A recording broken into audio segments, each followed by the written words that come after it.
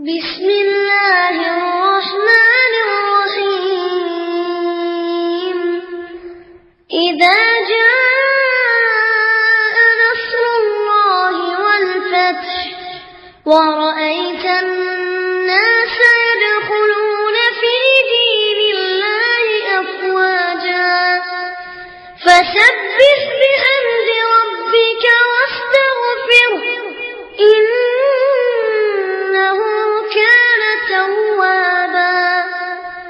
அன்பார்ந்த சகோதர சகோதரிகளே, இன்று உலகம் முழுவதும் இருக்கக்கூடிய மக்களுக்கும் இஸ்லாமிய மக்களுக்குமான ஒரு மிகப்பெரிய கருத்து மோதல் என்னவென்று சொன்னால், நாமெல்லாம் இந்த திருமறை குர்ஆனை இறை வேதம் என்று சொல்கின்றோம். இந்த வேதம் என்பது இறைவனிடமிருந்து அருளப்பட்ட ஒரு வேதம். திருமறை குர்ஆனில் இறைவன் மனிதன் வாழ்வதற்கு தேவையான எல்லா விதமான சட்டங்களையும் அருளியிருக்கின்றான், எல்லா விதமான அறிவுரைகளையும் அருளியிருக்கின்றான். பெண்களுக்கு தேவையான சட்டங்களை பற்றி பேசியிருக்கிறது, திருமணம் சம்பந்தப்பட்ட சட்டங்களை பற்றி பேசியிருக்கிறது. இன்னும் ஒரு மனிதன் உலகத்திலே பிறந்து அவன் மரணத்தை எய்தும் வரைக்கும் அவன் வாழ்க்கையில் எதெல்லாம் அவனுக்கு தேவையோ அத்தனை பல விஷயங்களையும் அத்தனை பல செய்திகளையும் அனைத்தையும் உள்ளடக்கிய ஒரு மாபெரும் பொக்கிஷம்தான் இந்த திருமறை குர்ஆன். இது இறைவனிடமிருந்து அருளப்பட்ட வேதம். இதுதான் நம்முடைய வாதம். இஸ்லாமியர்களை நாம் எந்த வாதத்தை முன்வைக்கிறோம் என்று சொன்னால், எங்களுக்கு தேவையான எல்லா சட்டத்திட்டங்களும் இருக்கு, எல்லா அறிவுரைகளும் இருக்கு, எல்லா கருத்துகளும் இருக்கு. ஒரு மனிதன் நீதியோடு வாழ்வதற்கு, மேன்மையோடு வாழ்வதற்கு, மனிதநேயத்தோடு வாழ்வதற்கு ஏனைய எல்லா பல அம்சங்களையும் நாங்கள் உள்ளடக்கிய இந்த திருமறை குர்ஆனை பெற்றுள்ளதால் இதை எந்த மனிதர்களாலும் சொல்ல முடியாது, இறைவனால் தான் இதை சொல்ல முடியும். இந்த உலகத்தை படைத்த இறைவன் தான் மனிதன் எப்படி வாழ வேண்டும் என்று தீர்மானிக்க முடியும். அந்த அம்சங்களை நாங்கள் திருமறை குர்ஆனில் பார்க்கின்றோம். ஆகவே நாங்கள் இதை ஏற்றுக்கொள்கின்றோம், நம்புகிறோம் என்று நாம் முன்வைக்கிறோம். ஆனால் இந்த செய்தியை மற்ற சமுதாயத்தவர்கள் மறுக்கின்றார்கள். இல்ல, திருமறை குர்ஆன் என்பது இறை வேதம் அல்ல. எத்தனையோ பல நல்ல கருத்துக்கள் உலகத்தில் சொல்லப்பட்டிருக்கிறதா இல்லையா? எத்தனையோ பல சித்தாந்தங்கள் உலகத்தில் சொல்லப்பட்டிருக்கிறதா இல்லையா? எத்தனையோ பல மேன்மையான செய்திகள் உலகத்தில் கூறப்பட்டிருக்கிறதா இல்லையா? இவைகளெல்லாம் எப்படி உலகத்தில் சொல்லப்பட்டிருக்கிறதோ இதுபோல இந்த செய்திகளும் இது உங்கள் முகமது நபியுடைய சொந்த வார்த்தைகளால் சொல்லப்பட்ட ஒரு செய்தி. இதைத்தான் முன்வைக்கிறான். யார் முன்வைக்கிறா? யாரெல்லாம் இந்த திருமறை குர்ஆனை அல்லாஹ்வுடைய வேதம் என்று நம்பவில்லையோ அவ்வளவு சொல்லக்கூடிய செய்தி இதுதான். நாம நம்புறோம் சொன்னோம்னா நம்ம இஸ்லாமியர்களாக இருக்கிறோம், இஸ்லாமியர்களாக வாழுகிறோம், அல்லாஹ்வை நம்புகிறோம், மறுமையை நம்புகிறோம், நபிமார்களை நம்புகிறோம், திருமறை குர்ஆன் இறைவன் நபிகள் இறக்குனாங்க நம்புகிறோம். நாம நம்புவதற்கோ அவர்கள் நம்பிக்கையிலிருந்து வெளியே இருந்து கருத்துரை சொல்வதற்கோ ஏராளமான முரண்பாடு இருக்கிறது. சரி, இந்த கருத்துக்களை இப்படி சொல்லுவார்கள் என்று சொன்னால், இந்த திருமறை குர்ஆன் இது இறைவேதம் இல்லை என்று மக்கள் இது புரிவார்கள் என்று சொன்னால், இதை இன்னைக்கு மட்டும் சொல்லல, நான் வாழக்கூடிய சமகாலத்தில் நாம் பார்க்கக்கூடிய கண்ணு முன்னால் இருக்கக்கூடிய இந்த மக்கள் மட்டுமா இது இறைவேதம் இல்லைன்னு சொல்றா? இது அப்பமே திருமறை குர்ஆன் 1500 ஆண்டுகளுக்கு முன்பாக எப்படி இறக்கப்பட்டதோ, நபிகள் நாயகம் ஸல்லல்லாஹு அலைஹி வஸல்லம் உயிரோடு இருக்கும் பொழுது அவர்களுக்கு வஹியாக எப்படி அருளப்பட்டதோ அந்த சமகாலத்தில் நபிகள் நாயகம் ஸல்லல்லாஹு அலைஹி வஸல்லம் இருக்கும் பொழுது அவர்கள் இந்த செய்தியை மக்கள் மத்தியில் எடுத்து வைக்கும் பொழுது அந்த மக்கள் எல்லாம் சொன்னாங்க, இது இறைவேதம் இல்லை, இது முகம்மதுடைய உளறல். அப்படித்தான் சொன்னா, எல்லாரும் அப்படித்தான் சொன்னா. திருமறை குர்ஆன்ல மாறி மாறி அல்லாஹ் இன்னா நஹ்னு நஸல்னா ذிக்ர, இதை நாமே அருளினோம், நாமே பாதுகாப்போம். திருமறை குர்ஆன் சொல்லுது, வஹாதா ذிக்ரு முபாரக்கும் அன்ஸல்னாஹு, இது பாக்கியம் பொருந்திய வேதம், இதை நாமே அருளினோம். திருமறை குர்ஆன் சொல்லுது, இன்னும் தாலிக்கல் கிதாபுல் லா ரைப ஃபீ, இது இறைவனிடம் அருளப்பட்ட வேதம், இது எத்தகைய சந்தேகமும் இல்லை, நம்புப்பா. மறுத்தான். யார் மறுத்தா? நபிகள் நாயகத்தோடு சமகாலத்தில் வாழ்ந்த அபூஜஹல் மறுத்தான், அபூலஹப் மறுத்தான், உக்குபா மறுத்தான், உமையா மறுத்தான். இன்னும் ஏனைய எல்லா குறைஷிகளும் சேர்ந்து இந்த திருமறை குர்ஆன் என்பது இறைவனிடம் அருளப்பட்டது அல்ல. வாதமே அதுதான். அவன் சொன்ன செய்தி என்னன்னா, இது இறைவனிடமிருந்து அருளப்பட்ட வேதம் என்ற செய்தியை மக்கள் நம்பிட்டான்னு சொன்ன, மக்கள் உண்மை என்று ஏற்றுக்கொண்டான்னு சொன்ன, மற்றவன் எல்லாரும் இஸ்லாத்தின் பக்கம் போயிடுவானே, இஸ்லாம் அதனால் ஈர்க்கப்பட்டுருமே, இஸ்லாம் வளர்ச்சி அடைஞ்சிருமே. அவ குரானை பொய்ப்பிப்பதை தவிர, குரான் முகம்மதுனுடைய உளறல் என்று சொல்வதை தவிர, குரான் என்பது முகம்மதுடைய வார்த்தை என்று சொல்வதை விட வேற எந்த வாதத்தாலும் திருமறை குரானுடைய அந்த செய்தியை நாம அடிக்க முடியாது, வாதங்களை வெல்ல முடியாது. இதான் ஆயுதம். அன்றிலிருந்து இன்று வரைக்கும் திருமறை குரானுக்கு எதிராக வைக்கக்கூடிய வாதம் என்ன, செய்தி என்ன? திருமறை குரான் எது குறித்தெல்லாம் சவால் விடுகின்றதோ, திருமறை குரான் எந்த விஞ்ஞானத்தை பற்றி எல்லாம் பேசுகின்றதோ, திருமறை குரான் எந்த சட்டத்திட்டங்களை பற்றி எல்லாம் பேசுகிறதோ, திருமறை குரான் எவ்வளவு உயர்வான அறிவுரைகளை எல்லாம் மக்கள் மத்தியில் எடுத்து வைக்கிறதோ, இவைகளுக்கெல்லாம் பதில் சொல்ல மாட்டான். இது குறித்தெல்லாம் ஆய்வு செய்ய மாட்டான். இவை விஷயங்களில் எல்லாம் என்ன செய்ய மாட்டான், கண்ணு திறந்து பார்க்க மாட்டான். இவர் சொல்லக்கூடிய ஒரு செய்தி என்ன, திருமறை குரான் என்பது இறைவனிடமிருந்து இறக்கப்பட்ட வேதம் அல்ல. மாறி மாறி சொன்னான். அந்த காலத்தில் மட்டும் இல்ல, 1700 வருஷத்துக்கு முன்னால மட்டுமல்ல, இப்பவும் சொல்றான. நான் வாழக்கூடிய இந்த சமகாலத்தில் திருமறை குரானை பற்றி நான் பேசினால் இது இறைவனிடம் அருளப்பட்டதெல்லாம் கிடையாது, இது மனிதர்களுடைய வார்த்தை தான் சொல்றானே இல்லையா, கேட்கிறோமா இல்லையா? நாம் திருமறை குரானை முதல் லின்னாஸ், மனிதர்களுக்கு வழிகாட்டும் கிதாபுல்லா, இறைவனுடைய வேதம் என்று சொல்லும் பொழுதல்ல நமக்கு கிடைக்கக்கூடிய பதில் இதுவாகத்தான் இருக்கும், நமக்கு சொல்லப்படக்கூடிய செய்தி இதுவாகத்தான் இருக்கும். அவ இந்த காலத்தில் நாம் சந்திக்கக்கூடிய இதே கேள்வியை நபிகள் நாயகம் ஸல்லல்லாஹு அலைஹி வஸல்லம் அவர்கள் அப்பவும் சந்திச்சாங்க. அந்த மக்கள் மத்தியில் எடுத்து வைக்கும் போது சந்திச்சாங்க. நபிகள் நாயகம் ஸல்லல்லாஹு அலைஹி வஸல்லம் அவர்கள் மக்களை எல்லாம் சந்திப்பாங்க, மக்களுக்கு உபதேசம் பண்ணுவார்கள், மக்களுக்கு செய்தி எடுத்து சொல்லுவார்கள். இப்ப நான் அல்லாஹ்வுடைய செய்தியை சொல்றேன், என்னோட சொந்த கருத்தை சொல்லல, அல்லாஹ்விடம் அருளப்பட்ட வேத வரிகளை எடுத்து சொல்றேன். இதை திருமறை குரான் இறைவனிடம் இறக்கப்பட்ட இந்த செய்தி நம்பு, இதை நீ ஏற்றுக்கோ, இல்ல முரண்பாடு இல்ல, தவறு இல்ல, இதை கண்டுபிடிச்சு பாரு. நபிகள் நாயகம் சொல்லும் போல மறுத்தான. மாறி மாறி மாறி அந்த சமுதாயத்தில் இந்த செய்தியை எடுத்து வைக்கும் போதெல்லாம் நபிகள் நாயகம் ஸல்லல்லாஹு அலைஹி வஸல்லம் அந்த மக்களோடு எவ்வளவு போராடி பார்த்தாங்க, நடக்கல. ஒருத்தனும் கேட்க மாட்டேக்கான், ஒருத்தனும் ஏற்றுக்கொள்ள மாட்டேக்கான்.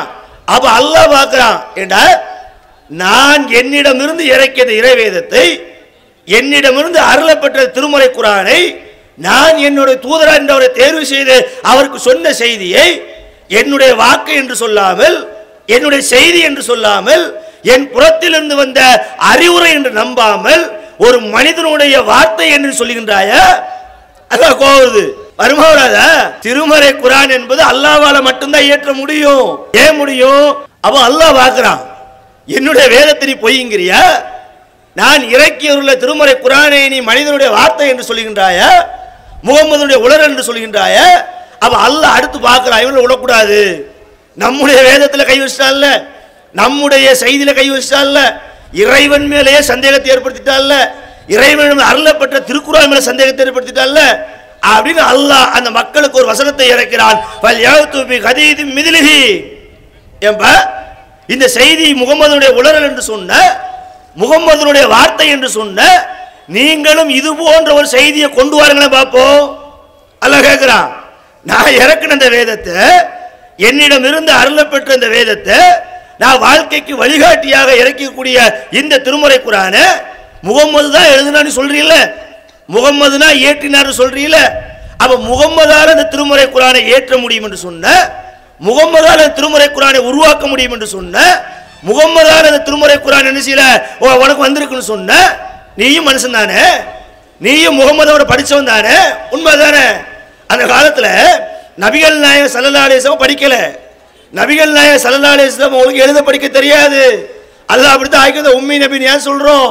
நபி பெருமானார் ஸல்லல்லாஹு அலைஹி வஸல்லம் அவர்களுக்கு எந்த அளவுக்கு எழுத படிக்க தெரியாது என்று சொன்ன, ஹுதைபியா ஒப்பந்தத்தில் ஒரு ஒப்பந்தம் பேசப்படுது, ஒரு ஒப்பந்தம் எழுதப்படுது. அதுல அலி ரலியல்லாஹு அன்ஹு ஒரு எழுத்தாளராக இருக்கிறாங்க, அல்லாஹ்வுடைய தூதர் முகமது ரசூலுல்லாஹ் என்று எழுதுறாங்க. இந்த செய்தியை, இந்த வார்த்தையை அங்க இருக்கக்கூடிய யார் ஏற்றுக்கொள்ள மாட்டேங்கிறா? மக்கத்து முஸ்லிக் ஏற்றுக்கொள்ள மாட்டேங்கிறா. ஒன்ன தூதரை ஏற்றுக்கொள்ளலையப்ப, ரசூலாக ஏற்றுக்கொள்ளலையப்ப அவன் சொல்றான், அப்ப நீ அதை வெட்டணுங்கிறான். சகாபாக்கள் அந்த வார்த்தையை அடிக்க மாட்டேங்கிறாங்க, கொந்தளிக்கிறாங்க. நபிகள் நாயகம் கேட்கிறாங்க, எங்கப்பா எழுதியிருக்கு? ரசூலுல்லாஹ் என்று தூதர் எங்க எழுதியிருக்கிற? காட்டு என் கையால நானே அடிச்சிருந்தேன். நபிகள் நாயகத்தை படிக்க தெரியாதுங்க. நபிகள் நாயகத்தை அல்லாஹ் படிக்காமல் வைத்ததுக்கு காரணமே என்ன? திருமறை குர்ஆனின் மீது சந்தேகம் வந்துடக்கூடாது. ஏன்? ஒரு மனிதன் நல்ல படித்தவனாக இருக்கிறான், வேதங்களை அறிந்தவனாக இருக்கிறான், எல்லா செய்திகளையும் தெரிஞ்சவனாக இருக்கிறான், எல்லா ஞானமும் பெற்றவனாக இருக்கிறான். அவன் போய் இந்த திருமறை குர்ஆனை வச்சான்னு சொன்ன இவருடைய வாதம் சரி, உனக்கு தான் எல்லாம் தெரியுமே, நீ தான் கற்றறிஞ்ச வேதங்களை அறிஞ்சவனாச்சு, எல்லா செய்தியும் தெரிஞ்சவனாச்சு, ஏன் இது மாதிரி ஒரு உயர்வான செய்தியை உன்னால கொண்டு வர முடியாது கேட்பாம்ல. அவன் நபிகள் நாயகம் ஸல்லல்லாஹு அலைஹி வஸல்லம் அவர்களுக்கு இந்த செய்தி கிடையாது. இன்னும் சொல்ல போன நபி பெருமானா ஸல்லல்லாஹு அலைஹி வஸல்லம் ஊர்ல சொல்லுவோமே, மலைக்கு கூட பள்ளிக்கு ஒதுங்கவில்லை, ஒண்ணுமே தெரியாது, எழுதவும் தெரியாது, படிக்கவும் தெரியாது, முன்னால் வந்த வேதங்களை பற்றியும் தெரியாது. அப்படிதானே? நபிகள் நாயகத்திற்கு வேதங்கள் என்றால் என்னன்னு தெரியாது. திருமறை குர்ஆன் அல்லாஹ் அதை சொல்லி காட்டுறான், நபியே வேதம் என்றால் என்ன என்று நீங்கள் அறியாமல் இருந்தீர். நபிகள் நாயகத்துக்கு வேதத்தை பத்தி தெரியாது. இன்னும் சொல்ல போன நபிகள் நாயகம் ஸல்லல்லாஹு அலைஹி வஸல்லம் அவங்களுக்கு கிரா குகையிலிருந்து வந்தாங்களா இல்லையா, நேர ஹதீஜாட்ட ஓடியாராங்க, மனைவிட்ட போத்துங்க போத்துங்கிறாங்க, இப்படி நடந்த செய்தியெல்லாம் சொல்றாங்க. அந்த நேரத்தில் ஹதீஜா என்ன செஞ்சாங்க, வராஹா பின் நௌபல் என்ற ஒரு அவர்கிட்ட ஓடுறாரு. ஏன்? அவர் வேதம் படித்தவர், முன்னால் உள்ள வேதங்களை அவர் படித்தவர். அவர்கிட்ட போய் கேட்கிறாரு, முகமதுக்கு இப்படி ஆயிருச்சு, முகமதுக்கு இப்படி இருக்கு, என்ன விஷயம், என் கணவர் இப்படி ஓடி வர்றாரு, பதட்டப்படுறாரு, இப்படி ஜிப்ரீல பார்த்ததாக சொல்றாரு. அந்த வேதத்தை படித்த அந்த வராகா சொல்லுகின்றார், ஆம் இது நான் முன்பு வேதங்களில் அறியப்பட்ட விஷயம்தான், சொல்லப்பட்ட விஷயம்தான். இப்ப நபிகள் நாயகம் ஸல்லல்லாஹு அலைஹி வஸல்லம் அவர்கள் முன்பு வேதங்களை படித்திருந்தால் ஹதீஜா நாயகி அவங்ககிட்ட போய் கேட்பாங்களா, அவங்ககிட்ட போய் செய்தி அறிவாங்களா? அவன் நபி பெருமானா ஸல்லல்லாஹு அலைஹி வஸல்லம் அவர்களுக்கு வேதத்தை பற்றிய எந்த அறிவும் கிடையாது. அப்படி ஏதாவது வேதத்தை பற்றி அறிவு இருந்திருந்தாவது மற்ற மற்ற வேதங்களில் படித்த விஷயங்களை அங்கங்க ஒன்று ரெண்டு காப்பி செய்து அங்கங்க அப்படி அப்படி கட் பண்ணி போட்டு இதை கொண்டு போய் குர்ஆன் மக்கள் மத்தியில் கொடுத்துடலாம், கொடுத்துருப்பாரு, சந்தேகம் வரலாம். அதுக்கு வழி இல்லை. ஏன் வேதத்தை படிக்கல, எழுத தெரியாது, படிக்க தெரியாது, கவிதை தெரியாது, இலக்கணங்கள் தெரியாது, தெரியாதானே? அப்ப அல்லாஹ் கேட்கிறான், ஏண்டா ஒண்ணுமே தெரியாத இந்த முகம்மது இவ்வளவு உயர்ந்த ஒரு படைப்பை உருவாக்க முடியும் என்று சொன்ன நீங்க அறிவாளி தானே? அபூஜஹல் பெரிய மேதைதான். அபூஜஹலின் ஒரிஜினல் பேர் என்ன? அபுல் ஹிக்கம். நபிகள் நாயகம் ஸல்லல்லாஹு அலைஹி வஸல்லம் அவர்கள் தான் அபூஜஹலுடைய பெயரை மாற்றினார்கள். மூடர்களின் தந்தை அபூஜஹல் என்றால் மூடர்களின் தந்தை என்று மாத்தி சொல்லுங்கன்னாங்க. ஏன்? அவன் நேர்வழிக்கு வர மறுக்கிறான், இறைமுறை குர்ஆன் என்ற இந்த வேதத்தை ஏற்றுக்கொள்ள மறுக்கிறான். ஆகவே நபிகள் நாயகம் ஸல்லல்லாஹு அலைஹி சொன்னாங்க, இவன் அபூஜஹல் என்று மூடர்களின் தந்தை என்று சொல்லப்படுவதா சரி. அவ அபூஜஹல் படிச்சவன், அபூஜஹல் இலக்கணம் படிச்சவன், அபூஜஹல் இலக்கியம் படிச்சவன், அபூஜஹல் எல்லா விஷயங்களையும் தெரிந்தவன். அபூஜஹல் வகைராக்கள் அல்ல, நல்ல கற்று அறிந்தவர்கள் மொழி விஷயத்துல. அவங்கள பார்த்து அல்லாஹ் சொல்றான், இந்த முகம்மதால ஒன்றுமே எழுத படிக்க தெரியாத அந்த முகம்மதால இவ்வளவு உயர்ந்த ஒரு திருமறை குர்ஆனை கொண்டு வர முடியும் என்று சொன்ன, வேத வரிகளை இயற்ற முடியும் என்று சொன்ன, நீ இவரையெல்லாம் விட கூடுதல் படிச்சவன் தானப்ப, கூடுதல் அறிவுள்ளவன் தானப்ப, கூடுதல் தெரிந்தவன் தானப்ப, இலக்கியம் தெரிந்தவன், இலக்கணம் தெரிந்தவன், கவிதைகள் தெரிந்தவர்கள் சேர்ந்துக்கோய, எல்லாம் ஒன்று கூடிக்கோய, எல்லாம் ஒன்று கூடி கொண்டு இது போன்ற திருமறை குர்ஆனை போன்ற ஒரு செய்தியை நீங்க கொண்டு வாருங்களேன். எப்படி எல்லாம் சவால் விடுறா பாருங்க. திருமறை குர்ஆனை ஏன் இறை வேதம் என்று சொல்கிறோம் என்று சொன்னால், திருமறை குர்ஆனை ஏன் உயிரை விட மேலாக மதிக்கிறோம் என்று சொன்னால், திருமறை குர்ஆன் மற்ற மற்ற வேதங்களை போல சொல்லல, வெறும் நம்பிக்கை அடிப்படையில் ஏற்றுக்கொண்டு சொல்லல, அறிவுபூர்வமான வாதங்களை வைக்கிறது திருமறை குர்ஆன். வாங்குது, உரசி பார்ப்போமா, அறிவோட ஒத்து பார்ப்போமா? நான் சொல்லுகின்றேன், நீங்கள் உண்மையாளர்களாக இருந்தால் இந்த திருமறை குர்ஆனை போன்று இன்னொரு குர்ஆனை நீ கொண்டு வா பார்க்கலாம். இந்த சவால் என்னமோ வேண்டாம். அன்னைக்குள்ள அபூஜஹலுக்கு மட்டுமல்ல, அன்னைக்கு இருந்த அபூலஹப் மட்டுமல்ல, இன்று சமகாலத்தில் வாழ்ந்திருக்கக்கூடிய மோடிக்கும் இந்த சவால் தான். திருமறை குர்ஆன் இறை வேதம் இல்லை என்று சொல்லுகின்றீர்களே, திருமறை குர்ஆன் அல்லாஹ்விடம் வந்து அருளப்பட்ட செய்தி இல்லை என்று சொல்லுகின்றீர்களே, அப்படி என்றால் இந்த திருமறை குர்ஆனை பொய்ப்பிப்பதற்கு இந்த திருமறை குர்ஆனை போன்று ஒரு இன்னொரு குர்ஆனை கொண்டு வாய. சவால் இன்னைக்கு இருக்க. திருமறை குர்ஆன்ல இந்த வசனம் இன்னைக்கு இருக்கா இல்லையா, செய்தி இருக்கா இல்லையா? இருக்கக்கூடிய செய்தி உனக்கான சவால் தானே. எல்லாம் ஒன்று சேர்ந்துக்கோ, உனக்கு என்னெல்லாம் முடியுமோ அவ்வளவு திரட்டிக்கோ. இந்த சட்டத்தை நீ பொய்ப்பிக்கின்றாயே, திருமறை குர்ஆன் சொல்லக்கூடிய சட்டங்கள் எல்லாம் இறைவனிலிருந்து அருளப்பட்ட சட்டம் இல்லை என்று சொல்லுகின்றீர்களே, அப்படி என்றால் திருமறை குர்ஆனுக்கு நிகராக ஒரு குர்ஆனை நீ கொண்டு வாயே. சவால் விடுதுங்க. சாதாரணமா பேசல திருமறை குர்ஆன், மனிதர்களை மூடர்களாக பார்க்கல, கண்ணை மூடிட்டு உள்ள உளுங்களா சொல்லல, சிந்தித்து பாருங்கிறது. அவலாயத்தை தப்பருங்கள் குர்ஆன், அவர்கள் இந்த குர்ஆனை சிந்திக்க மாட்டார்களா? அம்மலா குலூபுகும், அவருடைய உள்ளங்களில் என்ன பூட்டா போடப்பட்டு இருக்கிறது. திருமறை குர்ஆன் கேட்கல, தாய் சிந்திச்சு பாரு. திருமறை குர்ஆன்ல எல்லா செய்திகளும் வெளிப்படையா தரப்பா இருக்கு, வெளியில தானே வச்சிருக்கிறோம். இந்த சவாலும் இன்னைக்கு வெளிப்படையாக தானே இருக்கு. முடியுமா? திருமறை குர்ஆனை மறிக்கின்றீர்களே, இது இறை வேதம் இல்லை என்று வாய்க்கூசாமல் சொல்லுகின்றீர்களே, அப்படி என்றால் உங்களுக்கான சவாலாக இந்த வசனங்கள் இன்றும் நடைமுறையில் இருக்கிறது.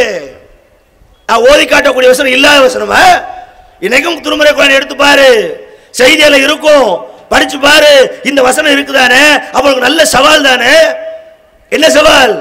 இஸ்லாத்தை பொய்ப்பிக்க நாடினா, அல்லாஹ் இல்லை என்று சொல்ல நாடினா, நபி இறைவனுடைய தூதர் இல்லை என்று நிறுவனி நாடின, உனக்கான சவால் காத்திருக்கிறத, உனக்கான போட்டி காத்திருக்கிறத. வாரிய திருமறை குர்ஆன் போல இது எப்படி அரபியில் இறக்கப்பட்டிருக்கிறதோ, எப்படி இலக்கண இலக்கியங்களோட வரப்பட்டிருக்கிறதோ, இது போல கொண்டு கொண்டு வர முடியுமா? இன்னைக்கு வரை கொண்டு வந்திருக்கீங்க. வருஷம் 1500 கடந்தாச்சு. ஒரு நாள் 2 நாள் இல்ல, ஒரு மாசம் 2 மாசம் இல்ல, ஒரு ஆண்டு 2 ஆண்டு இல்ல, 1500 ஆண்டுகளாக இந்த செய்தி, இந்த சவால் இன்னும் அப்படியே திருமறை குர்ஆனில் இருக்கிறது. இந்த சவாலை நாங்கள் பொய்ப்பிக்கிறோம் என்று யாராவது இதுவரை முன் வந்திருக்கின்றார்களா? வா, யாராக இருந்தாலும் வாங்க. சும்மா நம்ம மேடை போட்டு பேசல. நான் சொல்லக்கூடிய இந்த சவாலும் சவால் தான். சவால் என்னோட சவாலா இல்ல, எங்களை படித்து பரிபாலிக்கக்கூடிய ரப்புல் ஆலமீன் திருமறை குர்ஆனில் எங்கள் சொன்ன செய்தியை, சொன்ன சவாலை அப்படியே இந்த உலகுக்கு நாங்கள் முன்வைக்கிறோம். வாங்கப்பா, குர்ஆன் இல்லைங்கில, அல்லாஹ்வோட இந்த அருளப்பொருள் சொல்லல. வாயே, இன்னைக்கு கள்ள பாதிரியார்கள் முகநூல்களில் இருந்து கள்ள வெப்சைட்டுகள்ல இஸ்லாத்தை பொய்ப்பிக்கிறீங்கல்ல, இஸ்லாமிய சட்டத்திட்டங்களை கேலி செய்றீங்கல்ல, இஸ்லாமிய சட்டத்திட்டங்களுக்கு எதிரான விஷயங்களை பரப்புறீங்கல்ல, உங்களுக்கான செய்தி பகிரங்கமாக இருக்கிறது. வாருங்கள், கொண்டு வந்திருக்கியா? எவ்வளவு பேசுற, எவ்வளவு வீம்பு பண்ற, எவ்வளவு விஷயங்களை முன்வைக்கிற. ஆனா திருமறை குர்ஆன் அழகாக சொல்லுகிறது, இந்த வேதத்தை நீங்கள் பொய்ப்பிப்பதாக இருந்தால் இது போன்ற இன்னொரு வேதத்தை கொண்டு வாருங்கள் பார்க்கலாம். தைரியம் இல்ல. இந்த சவாலை அன்னையிலிருந்து இன்னைக்கு வரைக்கும் ஏற்றுக்கொள்ளல. நபிகள் நாயகம் ஸல்லல்லாஹு அலைஹி வஸல்லம் அவர்களே யாரெல்லாம் பொய்யும் சொன்னாங்களோ, அது சொன்னானா இல்லையா? நபிகள் நாயகம் ஸல்லல்லாஹு அலைஹி வஸல்லம் அவர்கள் இந்த செய்தியை சொல்லும் போதெல்லாம் நபிகள் நாயகத்தை கிறுக்கன்னா, நபிகள் நாயகத்தை பைத்தியம்னா, நபிகள் நாயகத்தை மஜ்னூன்னா, இந்த செய்தி பொய்யுன்னா, அல்லாஹ் பார்க்கறான், என்னுடைய தூதர் நான் கொடுத்த செய்தி நீ பொய்யுங்கிறியா? அப்படி என்றால் நீ உன்னை கொண்டு வா. கப்சிப்னு ஆயிட்டான், மூச்சை காணோம், பேச்ச காணோம், ஒருவேளை பதில் அளிக்க மாட்டான். அபூஜஹல்கிட்ட பதில காணோம், அபூலஹல்கிட்ட பதில காணோம், உக்குபாட்ட பதில காணோம். எவையவம்லாம் சொன்னானோ. திருமறை குர்ஆன் என்பது முகமதுடைய வார்த்தை தான், முகமதுடைய உளறல் தான், முகமதுடைய பேச்சு தான், முகமதுடைய காப்பி தான். இப்படி எவமெல்லாம் வார்த்தையை முன் வச்சானோ, எவனெல்லாம் செய்தியை முன் வச்சானோ அவ்வளவு ஆடி போயிட்டான். என்னடா இது, நம்ம ஒரு பேச்சுக்கு சொல்லிட்டு போனோம், மக்களை குழப்புவதற்காக சொல்லிட்டு போனோம், நாம சொல்லிட்டு போற சொல்லல, திடீர்னு பார்த்தா இப்படி ஒரு குண்டை தூக்கி திருமறை குர்ஆன் போடுது. உண்மை இல்லைன்னு சொன்ன நீ இதை மாதிரி கொண்டு வாங்குது.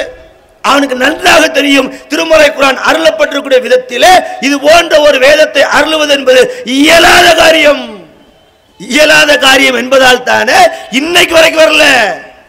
நாம அந்த 1200 ஆண்டு அந்த விஷயத்தை மட்டும் பேசல. இன்னைக்கு வா, சர்வ வசதிகளையும் பெற்று, சர்வ விஞ்ஞானமும் வளர்ந்து, சர்வ எல்லா விதமான டெக்னாலஜியும் பெற்றிருக்கிய, கொண்டு வர முடியுதா? கொண்டு வந்திருக்கிறிய?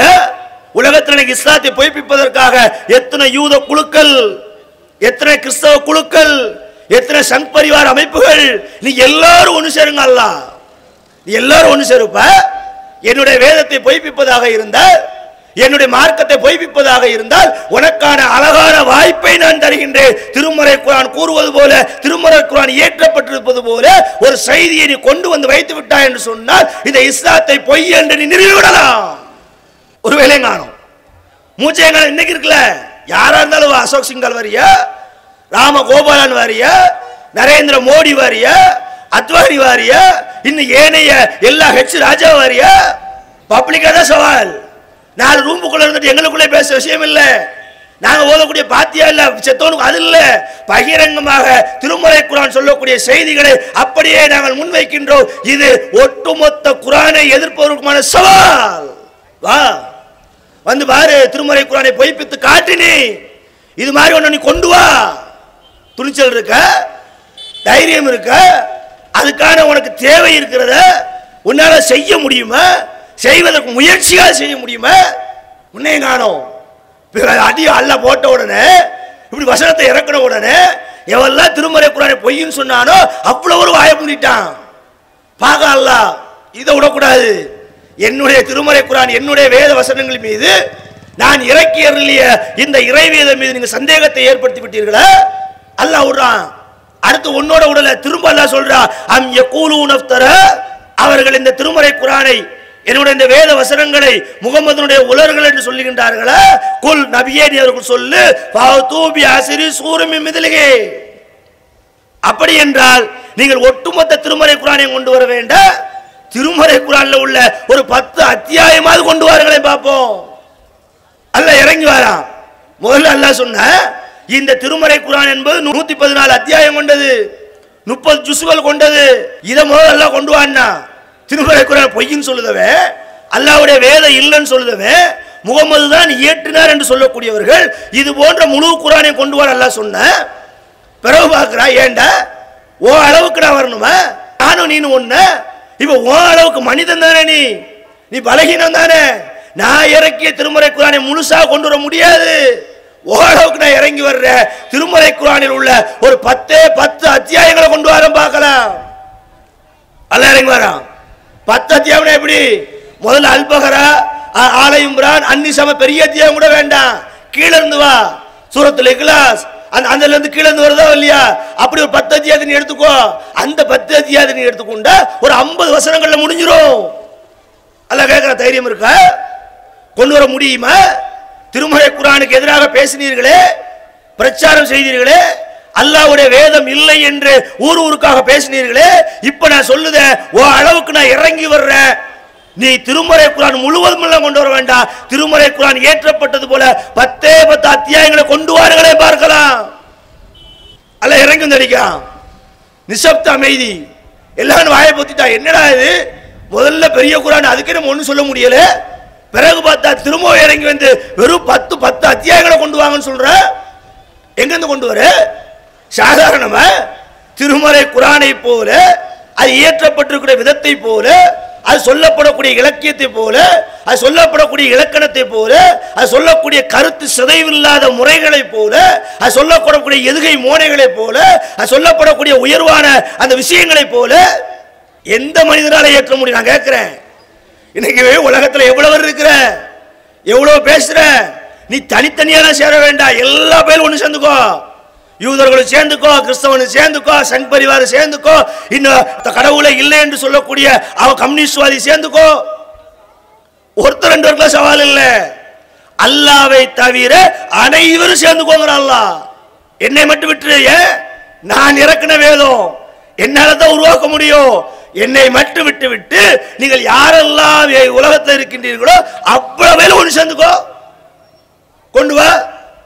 வேதம் இல்லை நீல, அல்லாஹ்விடம் வந்து அருள பெறலன்னு சொன்னீல, இறைவேதம் இல்லை என்று மனிதனுடைய வார்த்தை என்று சொன்னீல, முகமதுடைய உலகம் என்று சொன்னீல, எழுத படிக்க தெரியாத இந்த முகமதால் இந்த திருமறை குர்ஆனை உருவாக்க முடியும் என்று சொன்னால் நீங்க பெரிய ஜீனியஸ் தானப்ப, பெரிய படிச்சவன் தானப்ப, பெரிய கம்ப்யூட்டர்கள் எல்லாம் இயக்கக்கூடியவன் தானப்ப, பெரிய பெரிய விஷயங்களை நான் கற்றறிஞ்சவனப்ப. ஏன் உங்களால் இது போன்ற ஒரு வேதத்தை கொண்டு வர முடியல? இருக்குல்ல, சும்மா நாம் இறைவேதம் சொல்றோம். இறைவேதம் இறைவேதம் என்று சொன்ன இறைவேதத்தை நிறுவுவதற்கு நாம ஒண்ணு முயற்சி செய்ய வேண்டாம், நாம ஒண்ணு அறிவை போட்டு கிளற வேண்டாம், நாம ஒண்ணு வேற வேற செய்திகளை எடுத்து காமிக்க வேண்டாம். அல்லாஹ்வே அதற்கான விஷயங்களை அதில் பதிந்திருக்கிறான். சும்மா கண்ணை மூடிட்டு பின்பற்றக்கூடிய விஷயமா? இஸ்லாம் என்பது சில மார்க்கங்கள்ல சில மதங்கள்ல இருக்கும், மூட நம்பிக்கையாக இருந்தால் கூட, மூட பழக்க வழக்கங்களாக இருந்தாலும் கூட, மூட விஷயங்களாக இருந்தாலும் கூட, நம்பிக்கை என்ற விஷயத்துல அதை கண்ணை மூடிக்கிட்டு அப்படியே பின்பற்றுவான். இஸ்லாமிய மார்க்கம் அப்பேற்பட்ட மார்க்கமா? கண்ணை மூடிக்கிட்டு அப்படி பின்பற்றுறதுக்கு அல்லாஹ் சொல்ல, சிந்தித்து பாருங்கிறான். என்னுடைய வேத வசனங்களை வேத வரிகளை என்னிடமிருந்து அருளப்பட்ட இந்த வேதத்தை நீங்கள் சிந்திக்க மாட்டீர்களா? அல்லாஹ் கேட்கிறான். சிந்திங்கடா, அறிவு இருக்குல்ல, புத்தி இருக்குல்ல, பெரிய நீ மனுஷன் சொல்றீல, 6 அறிவுங்கிறீல, மிருகத்தோட ஒரு படி மேலங்கிறீல. அப்படி இருந்தால் ஏன் என்னுடைய வசனங்களை, என்னுடைய வேத வரிகளை, நான் விடக்கூடிய சவாலை உங்களால் சிந்தித்து ஒரு முடிவுக்கு வர முடியல? சிந்தி. நரேந்திர மோடி சிந்திக்க மாட்டாரா? நான் கேட்கிறேன், இஸ்லாமிய மக்களுக்காக நாங்கள் நீலி கண்ணீர் வடிக்கிறோம், இஸ்லாமிய பெண்களுக்காக நாங்கள் பரிதாபப்படுகின்றோம், இஸ்லாமிய பெண்களின் மேன்மைக்காக நாங்கள் சட்டத்தை கொண்டு வருகிறோம் என்று முத்தலாக் என்ற தடை சட்டத்தை கொண்டு வந்திருக்கிறீர்களே, நீ எங்களுக்கு சட்டம் சொல்றியா? நான் கேட்கிறேன். இந்த நரேந்திர மோடியை பார்த்து இந்த இஸ்லாமிய சமுதாயம் கேட்குது, அதை வெக்கங்கிட்டவர்களா? எங்களது சமுதாய பெண்களை அல்ல குஜராத்தில் கொன்று குவித்தீர்களே, கர்ப்பிணி பெண்களுடைய வயிற்றை கீறி கிழித்து உள்ளே இருக்கக்கூடிய சிசுவை எடுத்து நெருப்பில் வாட்டினீர்களே, இரக்கம் இல்லாம, மனசாட்சி இல்லாம, கொஞ்சம் கூட இரக்க சிந்தனை இல்லாம இஸ்லாமிய சமுதாயத்தின் மீது கட்டவிழ்த்து விடப்பட்ட வன்முறைகள் எல்லாம் ஏவி விட்டு விட்டு இன்று நீலி கண்ணீர் வடிக்கின்றீர்களா? நம்புறான் யாரு? நரேந்திர மோடியும் அமித்ஷாவும் அந்த கூட்டங்கள் சொல்றாங்க, நாங்கள் இஸ்லாமிய சமுதாயத்தின் மீது, வளர்ச்சியின் மீது, இஸ்லாமிய பெண்களுடைய முன்னேற்றத்துக்காக பாடுபடுறோம். என்னத்தடா பாடுபட்ட? எங்களுக்கு சட்டம் என்றால் எங்கள் இறைவனிடம் அருளப்பெற்ற இந்த இறை வேதம் தான் சட்டம். எங்களுக்கு அல்லாஹ் சொல்லி இருக்கிறான், எங்களை படைச்ச ரப்பு சொல்லி இருக்கிறான், எங்களுடைய தூதர் முஹம்மது நபி ஸல்லல்லாஹு அலைஹி வஸல்லம் வாழ்ந்து காட்டி இருக்கிறாங்க. அவருடைய சொல் செயல் அங்கீகாரம் எங்களுக்கு வாழ்வியலாக இருக்கிறது. நீ சட்டம் சொல்றியா? நீ எங்க வாழ்க்கையின் மீது அக்கறைப்படுகின்றாயா? நீ எங்கள் வாழ்வு மேம்படுத்த வேண்டும் என்ற நீலிக்கண்ணீர் வடிக்கின்றாய? யாரு? இந்த நரேந்திர மோடி தன்னுடைய பொண்டாட்டிய, மற்றவங்கள விட்டுருங்க, தனக்கு ஒரு மனைவி இருக்கிறாளா இல்லையா? குஜராத்தில் யசோதா பெண் என்ற தன்னுடைய மனைவியை வாளாக வெட்டியா விட்டுருக்காரு. இவர் நம்ம மேல அக்கறைப்படுறாரா? பெண்கள் மேல அக்கறைப்படுறாரா? கூத்து இல்லையா? ஒரு பழமொழி சொல்லுவாங்க, ஆடு நனைகிறது என்று ஓனாய் கவலைப்பட்ட கதை இல்லையா? நீ இஸ்லாமிய சமுதாய பெண்கள் மீது அக்கறைப்படுவதற்கு முன்பாக என்ன செய்யணும்? பெண்கள் மீது உனக்கு அக்கறை என்று சொன்ன உன்னுடைய மனைவியுடைய நிலை என்ன? குஜராத்தில் இருக்கக்கூடிய யசோதா என்று சொல்லப்படக்கூடிய உனக்கு வாக்கப்பட்ட உன்னுடைய மனைவியாக இருக்கக்கூடிய அந்த பெண் இன்னைக்கு உன்னோடு வாழ்கிறாளா அல்லது வாழாமல் விவாகரத்து வாங்கியிருக்கிறாளா? சொல்லு. சட்டம் சொல்லிடாப்ப பெண்கள் மீது அக்கறைப்படுதில்ல. முதல்ல உன் இடத்துல இருந்து சரி பண்ணி வரணும், உன் பொண்டாட்டிட்டு இருந்து சரி பண்ணி வரணும். நரேந்திர மோடி வயசு என்ன? 65. அவன் மனைவிக்கு வயசு என்ன? எப்படி 55-60 இருக்கும். 17 ஆண்டுகள் 20 ஆண்டுகளுக்கு முன்பாக மனைவியை விட்டு விட்டு தனியாக வந்தவர் இன்னைக்கு வாழலையே, கணவன் மனைவியா இல்லையே, குழந்தை இல்லையே. சரி, உனக்கு மனைவி வேண்டாம் சொன்ன முறைப்படி நீ என்ன செய்திருக்கணும்? டைவர்ஸ் கொடுத்துக்கணும்ல, தலாக் சொல்லி இருக்கணும்ல. இல்லைன்னா அவனுக்கு உனக்கு தான் அந்த அக்கறை இல்லை, உனக்கு தான் அந்த பிரச்சனை இல்லை. உன் மதங்களில் நீ வாழக்கூடிய சமூக அமைப்புல பெண்களுக்கு அந்த உரிமையை கொடுக்கப்பட்டிருந்த அந்த பெண்ணாவது ஒன்ற குழா வாங்கியிருக்கணும்ல. இருக்கிறதா? செய்திருக்கிய? ஆனா உன் மனைவி விஷயத்துல, உன்னுடைய அந்த பெண் விஷயத்துல ஒரு உரிமையை உன்னால் நிலைநாட்ட முடியல, ஒரு உரிமையை பேணி நடக்க முடியல. நீ எங்க சமுதாய பெண்கள் மீது அக்கறை கொள்கின்றாய? பேசுறாரு பாராளுமன்றத்தில், இஸ்லாமிய சமுதாய பெண்கள் எல்லாம் அப்படியே முத்தலாக் சட்டத்தால பாதிக்கப்பட்டு அப்படியே நடுத்தருவில் நின்று அப்படி நிக்கிறோமா? எங்க நடந்திருக்கு சொல்ல முடியுமா? இஸ்லாமிய பெண்கள் முத்தலாக்கால் பாதிக்கப்பட்டார்கள் என்ற செய்தி எங்க இருக்கு? இல்லையே. சமுதாய கட்டமைப்புல ஜமாத் இருக்கக்கூடிய சூழ்நிலையில மக்கள் பின்பற்றக்கூடிய விதத்தில் 1-2 அரசு புரசலாக எங்க ஒரு முட்டாள் அப்படி செஞ்சிருப்பா, அப்படி எஸ்எம்எஸ்ல தலாக் நோட்டீஸ் அனுப்பியிருப்பா, வாட்ஸ்அப்ல அனுப்பியிருப்பா. எவனோ ஒருத்தர் செஞ்சாங்கிறதுக்காக ஒட்டுமொத்த சமுதாயம் செய்ததாக ஒரு தோற்றத்தை ஏற்படுத்த நினைக்கின்றீர்களே, அது எப்படி? இஸ்லாமிய சட்டம் சரியில்லை, பாதுகாப்பு இல்லை, இதை நம்ம உணர வைக்கிறார்களா? யாரு? இவா இந்த முகவியை இஸ்லாமிய சட்டம் இஸ்லாமியர்களுக்கு பாதுகாப்பு இல்லைங்கக்கூடிய விஷயத்தை உணர வைப்பதற்காக முத்தலாக் தடை சட்டத்தை கொண்டு வரலாம். சூழ்நிலை என்ன தெரியுமா? நிலைமை என்ன தெரியுமா? முத்தலாக் தடை சட்டம் குறித்து தந்தி டிவியில இஸ்லாமிய பெண்களிடம் சென்று ஒரு கருத்து கணிப்பு நடத்துறான். வேற யார்ட்டும் இல்ல, நடத்துறது யாரு, புதிய தலைமுறை கூட இல்ல, தந்தி டிவி. தந்தி டிவியில யார் அந்த நிகழ்ச்சியை பண்ற? ரங்கராஜ் பாண்டே என்று சொல்லப்படக்கூடிய அந்த வலதுசாரி சிந்தனை கொண்டு வந்து அந்த அவன் தான் நடத்துறான். செய்தி என்ன வந்துச்சு தெரியுமா? ரிசல்ட் என்ன வந்துச்சு தெரியுமா? ஊர் ஊரா போறேன், பெண்கள்ட்ட கேட்கிறேன், நரேந்திர மோடி கொண்டு வந்திருக்க முத்தலாக் சட்டத்தை நீங்கள் ஆதரிக்கிறீர்களா? யார்கிட்ட கேட்கிறான்? தந்தி டிவி சார்பாக இஸ்லாமிய பெண்கள்ட்ட கேட்கிறான். உங்களுக்கு பாதுகாப்புன்னு சொல்லித்தானே அந்த சட்டத்தை கொண்டு வந்திருக்காரு, உங்களுக்கு பாதுகாப்பு அளிப்பதற்கு தானே பிரதமர் இந்த சட்டத்தை மேன்மைப்படுத்தியிருக்காரு. உங்களுக்கு இந்த சட்டத்தை பற்றி நீங்கள் வரவேற்கின்றீர்களா? இதை ஏற்றுக்கொள்கின்றீர்களா? இதனால் உங்களுக்கு பாதுகாப்பு இருக்கும் என்று கருதுகின்றீர்களா? என்ன சொல்லியிருக்கணும்? நம்ம சமுதாய பெண்கள் ஆமா, இஸ்லாமிய சமுதாயத்தில் நாங்கள் பெண்கள் அடிமையாக வாழ்றோம், சுதந்திரம் இல்லாமல் வாழ்றோம், தலாக்கால பாதிக்கப்பட்டு எல்லா பெண்களும் நடுத்தருவில் நிற்கிறோம், எங்களுக்கு எந்த பாதுகாப்புமே இல்லை, நல்ல வேளை நரேந்திர மோடி பிரதமராகி எங்களுடைய கஷ்டங்களை எல்லாம் தீர்த்தார் என்றுதான் சொல்லியிருக்கணும். அப்படித்தான் ரிசல்ட் வந்திருக்கணும். ஆனா ரிசல்ட் வந்தது எப்படி தெரியுமா?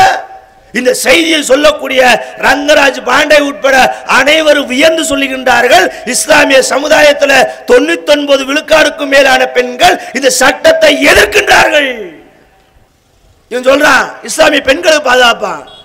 அரை இந்த இஸ்லாமிய பெண்களை எப்படி பாதுகாக்க வேண்டும் என்ற எங்களுக்கு தெரியும். இஸ்லாமிய பெண்களுக்கு எது போன்ற உரிமை வழங்க வேண்டும் என்பது எங்களுக்கு தெரியும். இஸ்லாமிய பெண்களை எப்படி கண்ணியமாக நடத்த வேண்டும் என்பது எங்களுக்கு தெரியும். நீ யாரா? நீ உண்மையிலே நீ யோக்கியனாக இருந்த, உண்மையிலே நல்லவனாக இருந்த, உண்மையிலே பெண்களை நீ மதிப்பவனாக இருந்த, நீ என்ன செய்யணும்? ரொம்ப போக வேண்டாம். இன்னாருக்கு கேரளா ஐயப்பன் கோயில் விவகாரத்தில் உச்ச நீதிமன்றம் ஒரு தீர்ப்பு சொல்றான். என்ன தீர்ப்பு சொல்ற? அந்த கோவிலுக்குள் பெண்களும் செல்ல வேண்டும் என்ற செய்தியை சொல்றான். சொல்றான்ல, உச்ச நீதிமன்றம் தானே, அவன் நீதியில தானே பேசுறான். என்ன செஞ்சிருக்கணும்? ஒரு கோவிலுக்குள்ள பெண்களை விடமாட்டோம் என்று தடுத்து வைத்திருக்கக்கூடிய ஒரு சமுதாயம், தடுத்து வைத்திருக்கக்கூடிய சூழ்நிலையில பிரதமராக இருக்கக்கூடிய என்ன செய்யணும்? உச்ச நீதிமன்ற தீர்ப்பு சொல்லிட்டான், பெண்களை உள்ள அனுமதிச்சிட்டா, யாரும் போராடக்கூடாது, யாரும் தடுக்க கூடாது, சட்டத்தை நிலைநிறுத்துவது நமக்கு கடமை என்று பெண்களை கோவிலுக்குள் அனுமதித்திருக்கணுமா வேண்டாமா? உச்ச நீதிமன்றம் சொன்னது இஸ்லாமிய பெண்கள் அல்ல, கோயிலுக்குள்ள போன நம்ம பெண்களே சொன்னாங்க, இல்ல கிறிஸ்தவ பெண்களே சொன்னாங்க. இல்ல, அவர்கள் எந்த சமுதாயத்தில் வாழ்ந்து கொண்டிருக்கின்றார்களோ அந்த சமுதாயத்தில் இருக்கக்கூடிய அந்த கோவிலுக்குள் பெண்களை அனுமதிக்க வேண்டும் என்று தீர்ப்பு சொல்றான். நான் கேட்கின்றேன், ஒரு பெண் கோவிலுக்குள் வந்தால் தீட்டு பட்டுவிடும் என்ற மூட நம்பிக்கையில் உழன்று கொண்டிருக்கக்கூடிய இந்த பாரதிய ஜனதாவினர், அதற்கு தலைமையேற்று பிரதம மந்திரியாக இருக்கக்கூடிய இந்த நரேந்திர மோடி எங்கள் பெண்களுடைய சுதந்திர பற்றி பேசுவதா? இஸ்லாமிய பெண்களுடைய கண்ணியத்தை பற்றி பேசுவதா? உண்மைதானே? ஏன்னா ஓ மதத்தில் உன்னுடைய வழிமுறைகளில், உன்னுடைய வணக்க வழிபாடுகளில் பெண்களை கோவிலுக்குள் வந்தால் கோவில சாமி தீட்டுப்பட்டுருவான்னு சொல்ற, சாமியை பிடிக்காதுன்னு சொல்ற, கோயிலுக்குள்ள ஏத்த மாட்டேன்னு சொல்லிட்டு இத்தனை நாளா போராடுறவங்க எல்லாம் உன் கட்சிக்காரனாக இருக்கிற, உள்ள போற பெண்களை தாக்குற, அவங்க வீட்டில் வந்து வீட்டை அடிச்சு நொறுக்குற, நீ பெண்கள் உரிமைக்கு போராடக்கூடியவன, பெண்ணுடைய மேன்மைக்காக பாடுபடக்கூடியவன, நீ நியாயவானாக என்ன செய்யணும்? உன் மதத்தில் நீ சரி செஞ்சிருக்கணுமா வேண்டாமா? உன் மதத்தில் இருக்கக்கூடிய அந்த கரையை போக்கி இருக்கணுமா வேண்டாமா? போக்கி இருக்கணும்ல, இல்லன்னு ஆக்கி இருக்கணும்ல. ஆனால் அந்த விஷயத்தில் நீ எதிர்நிலை இருக்கக்கூடிய நரேந்திர மோடி இஸ்லாமியர் விஷயத்தில் நீலி கண்ணீர் வடிக்கின்றார். இஸ்லாமிய பெண்களுக்கு உரிமையை நிலைநாட்டுகிறோம். நீ என்னடா உரிமை கொடுக்குது? இஸ்லாமிய பெண்களுக்கு எப்பேற்பட்ட உரிமைகளை இஸ்லாம் வழங்கி இருக்கிறது தெரியுமா? சொல்லுகிறேன் கேள். நீங்கள் எல்லாம் இன்று கூட விதவைகளுக்கு மறுவாழ்வு அளிக்க தயங்கிக் கொண்டிருந்த நேரத்தில் 1500 ஆண்டுகளுக்கு முன்பாகவே விதவைகள் மறுமணம் என்ற ஒரு புரட்சி திட்டத்தை ஏற்படுத்தி இஸ்லாம் இந்த நடைமுறையை உலகத்துக்கு அறிமுகப்படுத்தியது. அன்றே இஸ்லாம் பெண்களுக்கு வழங்கிய அந்த உரிமையில் ஜெயித்து விட்டதா? சொல்ல முடியுமா? சாதாரண விஷயம் இல்ல பெண்களுக்கு மறுமணம் என்பது. 1500 வருஷத்துக்கு முன்பாகவே நபிகள் நாயகம் ஸல்லல்லாஹு அலைஹி வஸல்லம் அவர்கள் பெண்கள் மறுமணம் முடிவதை தடை செய்த விஷயத்தை தடுத்தார்களே. இஸ்லாம் போட்டு உடைச்சுத. ஒரு மனைவி கணவனை கட்டுற, அவன் எதிரோ இறந்து போற, இறந்து போன உடனே மனைவிக்கு 20 வயசு, 22 வயசு, 30 வயசு, கணவன் இறந்து விட்டான் என்பதற்காக மறுமணமே நிகழாமல் காலம் பூரா இருக்கவ இஸ்லாம் வழங்கிச்சு. இஸ்லாம் உடைச்சு காட்டுச்சு. இன்னைக்கும் பாரு, இஸ்லாமிய சமுதாயத்தில் இது போன்ற இளம் விதவைகள் எங்காவது திருமணம் பண்ணாமல் இருக்கின்றார்களா?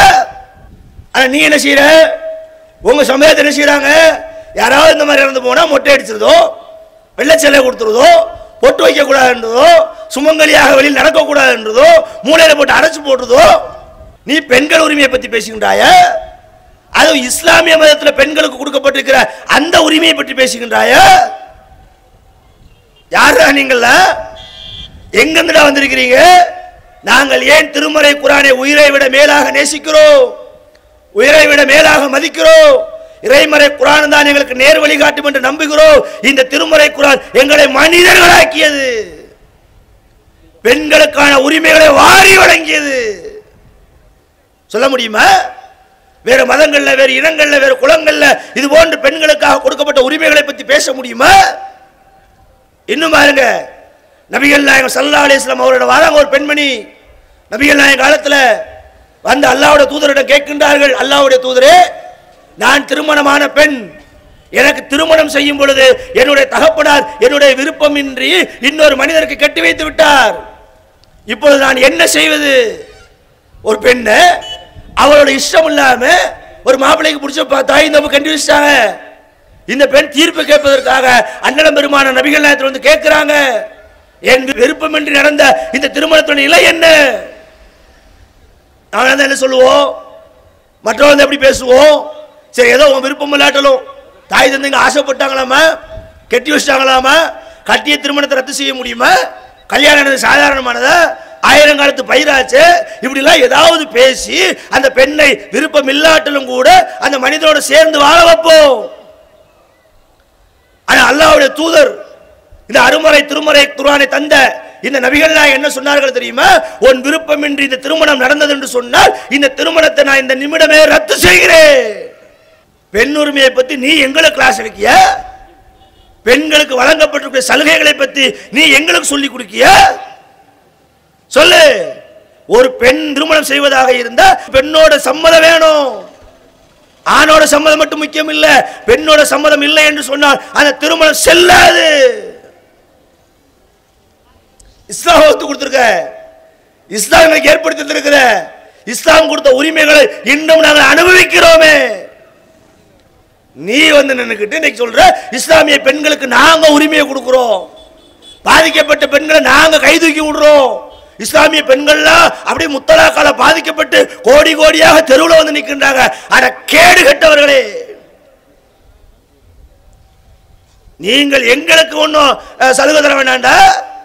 எங்கள் குல பெண்களை, எங்கள் மத பெண்களை, எங்கள் சமுதாய பெண்களை, எங்கள் சகோதரிகளை, எங்கள் பிள்ளைகளை, எங்கள் மனைவிகளை, எங்கள் தாய்களை எப்படி பாதுகாக்க வேண்டும், எப்படி உயர்வாக்க வேண்டும், அவளுக்கு எது சலுகை, எது சுதந்திரம், எது கட்டுப்பாடு என்பதெல்லாம் நாங்கள் நன்றாக விளங்கி இருக்கின்றோம். எங்களை படைத்த இறைவன் எங்களுக்கு வழிகாட்டி இருக்கிறான். பாராளுமன்றத்தில் விவாதம் நடக்கு. முத்தலாக் தடை மசோதா மேல மக்கள் எல்லாம், எம்பிகள் எல்லாம் வாதம் பண்றான். அங்க வாதம் பண்ணும் பொழுது ஒரு நாடாளுமன்ற உறுப்பினர் பேசுகின்றார். பீகாரை சேர்ந்த காங்கிரஸ் கட்சியினுடைய மாநில தலைவர் பப்பு யாதவனுடைய மனைவி ரஞ்சித் ரஞ்சன் என்ற ஒரு நாடாளுமன்ற உறுப்பினர் முத்தலாக் சட்டத்துக்கு எதிராக பாராளுமன்றத்தில் பேசுகின்றார். எப்படி பேசினார் தெரியுமா? என்ன செய்தியை சொன்னார் தெரியுமா? அந்த ரஞ்சித் ரஞ்சன் அங்கே சொல்லுகின்றார், முத்தலாக் விவாதம் குறித்து, முத்தலாக் விஷயம் குறித்து பல நாட்களாக நடந்து வரக்கூடிய இந்த விவாதங்களிலே அது உரித்த சட்டங்கள் என்ன என்று அறிவதற்காக நான் திருமறை குர்ஆனை படித்து பார்த்தேன். சொல்லுவது முஸ்லீம் எம்பி இல்ல, சொன்னது அன்வர் ராஜா இல்ல, சொல்லுவது ஒரு முஸ்லீம் லீக் எம்பி இல்ல, சொல்வது யாரு? ஒரு ஹிந்து மதத்தை சார்ந்த, ஹிந்து மதத்தை தழுவி இருக்கக்கூடிய ஒரு காங்கிரஸ் எம்பி பேசுகின்றார். முத்தலாக் முத்தலாக் என்று பேசுகின்றார்களே, பெண்களுடைய உரிமை உரிமை என்று பேசுகின்றார்களே. அப்படி என்ன திருமறை குர்ஆனில் பெண்களுக்கு எதிராக இருக்கிறது? அதை நான் தெரிந்து கொள்ள வேண்டும் என்பதற்காக திருமறை குர்ஆனை படித்து பார்த்தேன். அந்நிசா என்று சொல்லப்படக்கூடிய அந்த அத்தியாயத்தில் வரக்கூடிய சட்டத்திட்டங்களை ஆய்வு செய்து பார்த்தேன். ஒவ்வொரு எம்பிக்கு ஒரு நேரம் கொடுப்பால பேசுறதுக்கு. இந்த எம்பி பேசுது என்ன சொன்னது தெரியுமா? இந்த அம்மா என்ன பேசி தெரியுமா? நரேந்திர மோடிக்கு பாராளுமன்றத்தில் சொன்ன செய்தி என்ன தெரியுமா? அந்த பெண்மணி அழகாக சொன்னார், நான் படித்த வரைக்கும் இஸ்லாத்தில் பெண்களுக்கு கொடுக்கப்பட்ட சுதந்திரத்தை போல வேறு எங்கும் இல்லை. தலாக் என்பது மட்டுமங்க இல்ல, பெண்களுக்கான குலாய் என்ற உரிமையையும் இஸ்லாம் சேர்ந்து வழங்கி இருக்கிறது. ஆகவே முத்தலாக் சட்டம் கொண்டு வரக்கூடாது, மாறாக இஸ்லாமிய சட்டத்தை ஒட்டுமொத்த இந்தியாவுக்கு நடைமுறைப்படுத்து என்று இஸ்லாமிய சட்டத்தை சொன்னாரா பாவி? நினைச்சுக்கிட்டு இருக்கியா? அந்த அம்மா சொல்லுதுங்க, நான் படிச்சு பார்த்தேன், தலாக் தலாக்கு சொல்ற என்ன விஷயம் பார்த்த? ஆண்களுக்கு மட்டும் தலாக் உரிமை கொடுக்கல, பெண்ணுக்கு கணவனை பிடிக்கவில்லை என்று சொன்னாலும் கூட அவருக்கு குலா என்ற உரிமையும் சேர்த்து திருக்குறள் வழங்கி இருக்கிறது. சாதாரண விஷயமா? வேற எந்த மதங்களையும் அதை பேச முடியுமா? வேற எந்த மதங்களில் சட்டம் இருக்கிறதா? இப்படி சுதந்திரம் இருக்கிறதா? மற்ற மதங்களில் அல்ல திருமணத்தை புனிதம் என்பார்கள். என்ன புனிதம்? கல்லானாலும் கணவன், புல்லானாலும் புருஷன்பா. ஏன் சொல்றேன்? ஒரு பெண் என்பவள் ஒருத்தரை திருமணம் பண்ணி விட்டாள் என்று சொன்ன புனிதம் என்றால் புனிதத்துக்கு ரத்து என்ற விவகாரம் கிடையாது. அப்ப டைவர்ஸ் கோர்ட் எல்லாம் இந்திய சட்டத்துல தான், மதங்கள்ல கிடையாது. புனிதம் ஆயிருச்ச. நம்ம சட்டம் அப்படி இல்லை, ஒப்பந்தம். சொல்லுது திருமணம் என்பது ஆணும் பெண்ணும் போடக்கூடிய ஒரு ஒப்பந்தம். என்ன ஒப்பந்தம்? பெண்கள் ஆண்களை ஒப்பந்தம் செய்கின்றார்கள், நான் எனக்கான தேவைகளை நீங்கள் செய்து தர வேண்டும், உங்களுக்கான தேவைகளை நான் செய்து தருவேன். இந்த ஒப்பந்தத்தில் யார் எப்பொழுது மீறுகின்றோமோ அப்பொழுது இருவரும் பிரிந்து கொள்ளக்கூடிய அதிகாரத்தோடு தான் ஆணும் பெண்ணும் இஸ்லாமிய அடிப்படை திருமணம் செய்யறோம். அதான் பார்க்கிறோம். ஒரு கணவன் இருக்கிற, குடிகார கணவனா இருக்கிற, வேலைக்கு போக மாட்டேங்கிறா, ஜோலிக்கு போக மாட்டேங்கிற, என்ன குடிச்சிட்டு வந்து பொண்டாட்டி அடிக்கிறேன். என்ன செய்வோம்? இந்த கணவனோடு வாழ இஷ்டம் இல்லை என்று நம் சமுதாய பெண்கள் சொல்லிவிட்டால் அடுத்த கணமே குலா என்ற செய்தியை கொடுத்து ஒரு மாதம் இத்தா, ஒரு மாதம் முடிந்து விட்டால் நீ மறுமணம் செய்து கொள்ளலாம் என்ற செய்தியை, தீர்ப்பை அழகாக கொடுத்து விடுவோம். பிரச்சனை சால். ஆனா அங்க என்ன பிரச்சனை தெரியுமா? திருமணத்தை புனிதமாக்கி வச்சிருக்கானே, புனிதம் ரத்து செய்யக்கூடாது. அதனால தான் பழமொழி சொல்ற, கல்லானாலும் கணவன். கல்லோட வாழ முடியுமா? சொல்லி கொடுக்குறாங்க, சொல்லி வச்சிருக்கிறான். யாரு எந்த சட்டங்களை ஏளனமாக பேசுகின்றார்களோ, எந்த திருமறை குர்ஆனை இறைமறை குர்ஆன் இல்லை என்று போற்றுகின்றார்களோ அவர்கள் எல்லாம் எழுதி வைத்திருக்கின்றார்கள் கல்லானாலும் கணவன். அது எப்படி கல்லு கணவனாக இருக்க முடியும்? மனுஷனாக இருந்தா கணவன், மனுஷனாக இருந்தா உணர்வு இருக்கும், மனுஷனாக இருந்தால் ஆசைபாசம் இருக்கும், மனுஷனாக இருந்தால் எண்ணங்கள் இருக்கும். மனிதனாக இருந்தால் கணவன் என்று சொல்லக்கூடிய இடத்துல கல்லாக இருந்தாலும் கணவன், புல்லாக இருந்தாலும் புருஷன். அப்படின்னு என்ன அர்த்தம்? புருஷன் குடிக்கிறானா, புருஷன் வேலைக்கு போக மாட்டேங்கிறானா, புருஷன் வந்து சம்பாத்தியத்தில் புடுங்குறானா, புருஷன் வந்து உன்னை 4 நாள் கொடுமைப்படுத்துறானா, என்னதான் உன்னை கொடுமைப்படுத்துறாளோ அவனுக்கு கணவன் என்ற அடிப்படையில் அவன் காலில் வீழ்ந்து கிடப்பதுதான் உன்னுடைய விதி என்று ஏற்றப்பட்டிருக்கிற மற்ற சட்டங்களுக்கு மத்தியிலே கணவனை பிடிக்கவில்லை என்று சொன்னால், கணவன் சரியாக நடக்கவில்லை என்று சொன்னால் தூக்கி தூரையர் என்று சொன்ன இந்த இஸ்லாமிய மார்க்கம் மேலோனாமாக்கும். பெண்கள் உரிமையை பற்றி யார் யாருக்கு சொல்றது? யாருப்பா கிளாஸ் எடுக்கிற? யாருப்பா அதை பத்தி பேசுற? பெண்களுக்கு சொத்தில் பங்கில்லை என்று சொல்லக்கூடிய இந்த காலத்தில் இருக்கு.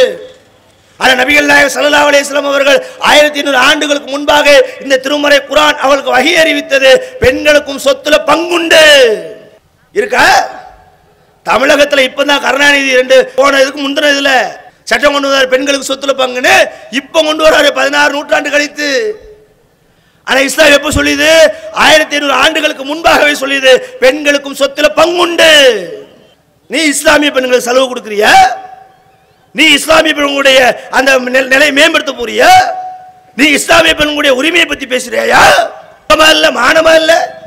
யார் யாருக்கட அறிவுரை சொல்லுவது? யார் யாரை பார்த்து இப்படி பேசுவது? எங்க சமுதாய பெண்கள் அழகாக, கண்ணியமாக, ஒழுக்கமாக வாழ வேண்டிய இடத்தில் அற்புதமாக வாழ்ந்து கொண்டிருக்கின்றார்கள். நீ நினைக்கலாம் அவுத்து போட்டு அலைவதுதான் சுதந்திரம் என்று நீங்கள் கருதினால் தாராளமாக நீங்கள் செல்லுங்கள். ஆனால் அந்நிய ஆண்களுடைய பார்வை தன் மேனியில் பட்டுவிடக் கூடாது என்பதற்காக தங்கள் ஆடைகளை கேடயமாக்கி ஒழுக்கத்தோடு கண்ணியத்தோடு வாழக்கூடிய இந்த சமுதாயத்துக்கு இதுதான் மேலானது. நாங்க பெண்களை அடிமைப்படுத்துறோமா? ஒரு ஆடையை உடுத்தி பெண்கள் ஆடை விட்டு மேனிகளை ரசிக்கக்கூடிய மற்ற சமுதாயங்களுக்கு மத்தியில் பெண்கள் தன்னுடைய கண்ணியத்தை பாதுகாத்துக் கொள்ள வேண்டும் என்று முழுமையான ஆடையை வழங்கக்கூடிய இந்த சட்டம் மேலானது என்பது எங்களுக்கு தெரியும். எவ்வளவு பெரிய கொடுமைங்க. பிளைடு விளம்பரம், ஆண்கள் சேவ் பண்ணுவாங்க. பிளைடு விளம்பரத்துக்கும் பெண்ணுக்கு என்ன இருக்கு? பிளைடு விளம்பரத்தை மக்கள் மத்தியில் கொண்டு வருவதற்கு அங்க பொம்பளை வர்றா. பொம்பளை எப்படி வர்ற? பார்ப்பவர்கள் கவர்ச்சியாக இருக்கும் அளவிற்கு ஆடைகளை குறைத்து விட்டு வர்றா. பார்க்கிறோமா? இதான் பெண்களுக்கான சுதந்திரமா?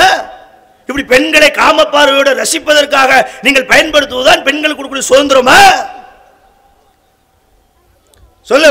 நீ செய்யக்கூடிய செயல்கள் எல்லாம் கேடுகட்ட செயல், மோசத்திலும் மோசமான செயல். பெண்களை போதைகளாக அடிமைகளாக தன் இல்லங்களில் ஆட்டம் ஆடக்கூடிய ஆட்டக்காரிகளாக பயன்படுத்துற இஸ்லாமிய சமயத்தை பார்க்க முடியுமா? புர்தா போட்டு ஆடுறதுக்கே கண்டிக்கிறோம். ஆண்களுடைய ரசனைக்கு நீங்கள் ஆளாகின்றீர்கள். அந்நிய ஆண்கள் ரசிப்பதற்கு பெண்களுடைய அழகு அல்ல. இஸ்லாமிய பெண்களுக்கு யுக சலுகை கொடுக்க ஆகலாம். இஸ்லாமிய பெண்களுக்கு இங்க அப்படி மேன்மைப்படுத்துறாங்களா? இஸ்லாமிய பெண்களுக்கு உயர்வாக்குறாரா? ஆனா இன்றைக்கும் கல்வி கிடைக்காத மற்ற சமூகத்து மத்தியிலே எங்கள் பெண்கள் கல்வி கற்றவர்களாக அன்றைக்கே இருந்திருக்கிறாங்களே. சொல்ல முடியுமா? சமுதாயத்தில் நிலவி கொண்டிருக்கக்கூடிய தீண்டாமை, வரதட்சணை என்று சொல்லப்படக்கூடிய இத்தனை விஷயங்களுக்கு மத்தியிலேயே பெண்களுக்கு மகரை கொடுத்து திருமணம் செய் என்ற சட்டத்தை ஏற்று திருமறை குர்ஆன். சொல்லு, நீ செஞ்சியா? ஒரு சட்டத்திட்டங்கள் இருக்கா? நீ மேன்மைப்படுத்த விஷயங்களை சொல்ல முடியுமா? ஆனா அடுக்கிக்கிட்டே போகலாம், நேரம் இல்ல.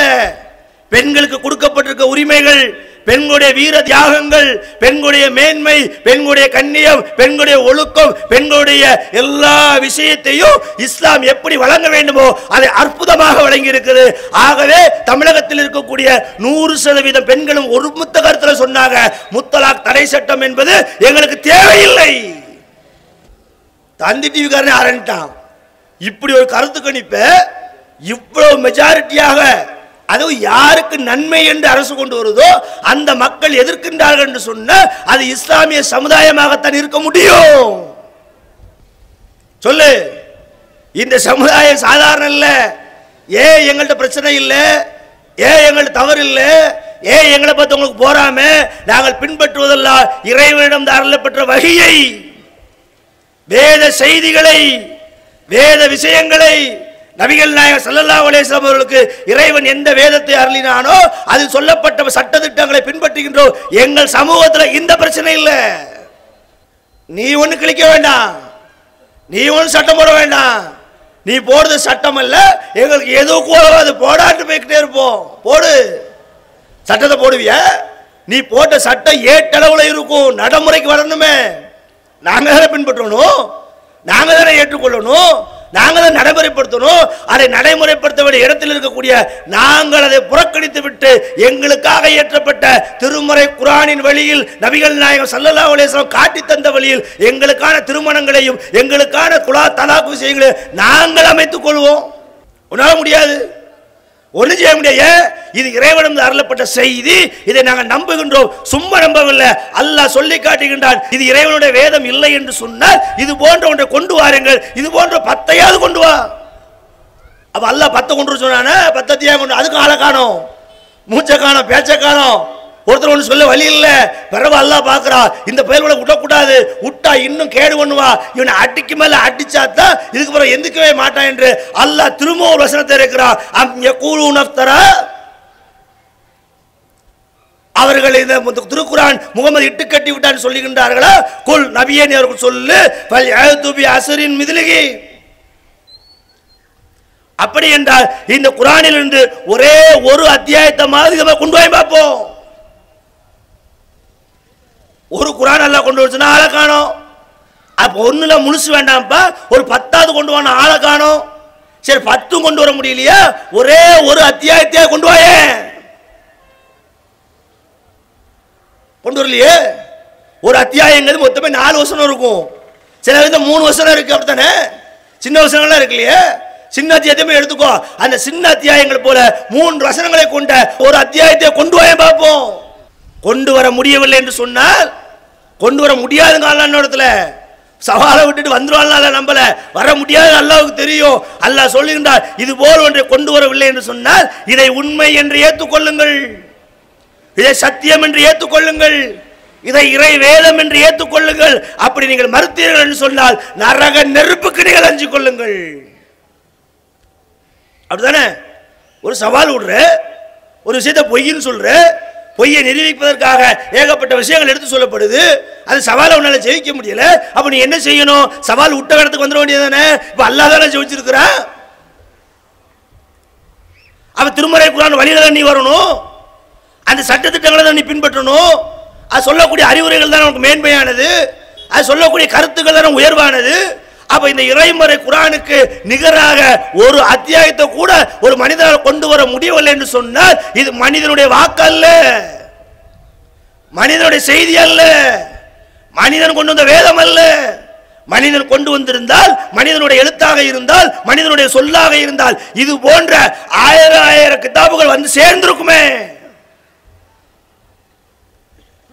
1500 ஆண்டுகளை கடந்தோ இந்த சவால் இன்னும் சவாலா இருக்கு.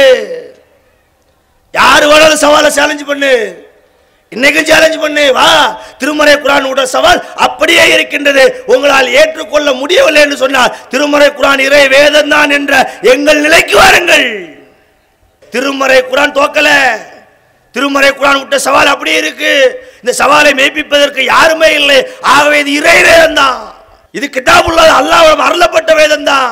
இந்த செய்திக்கு சாட்சியாக இருங்கள் என்று கூறி என் உரையை நிறைவு செய்கின்றேன். வாஹித் தௌனா அல்ஹம்துலில்லாஹ். Allah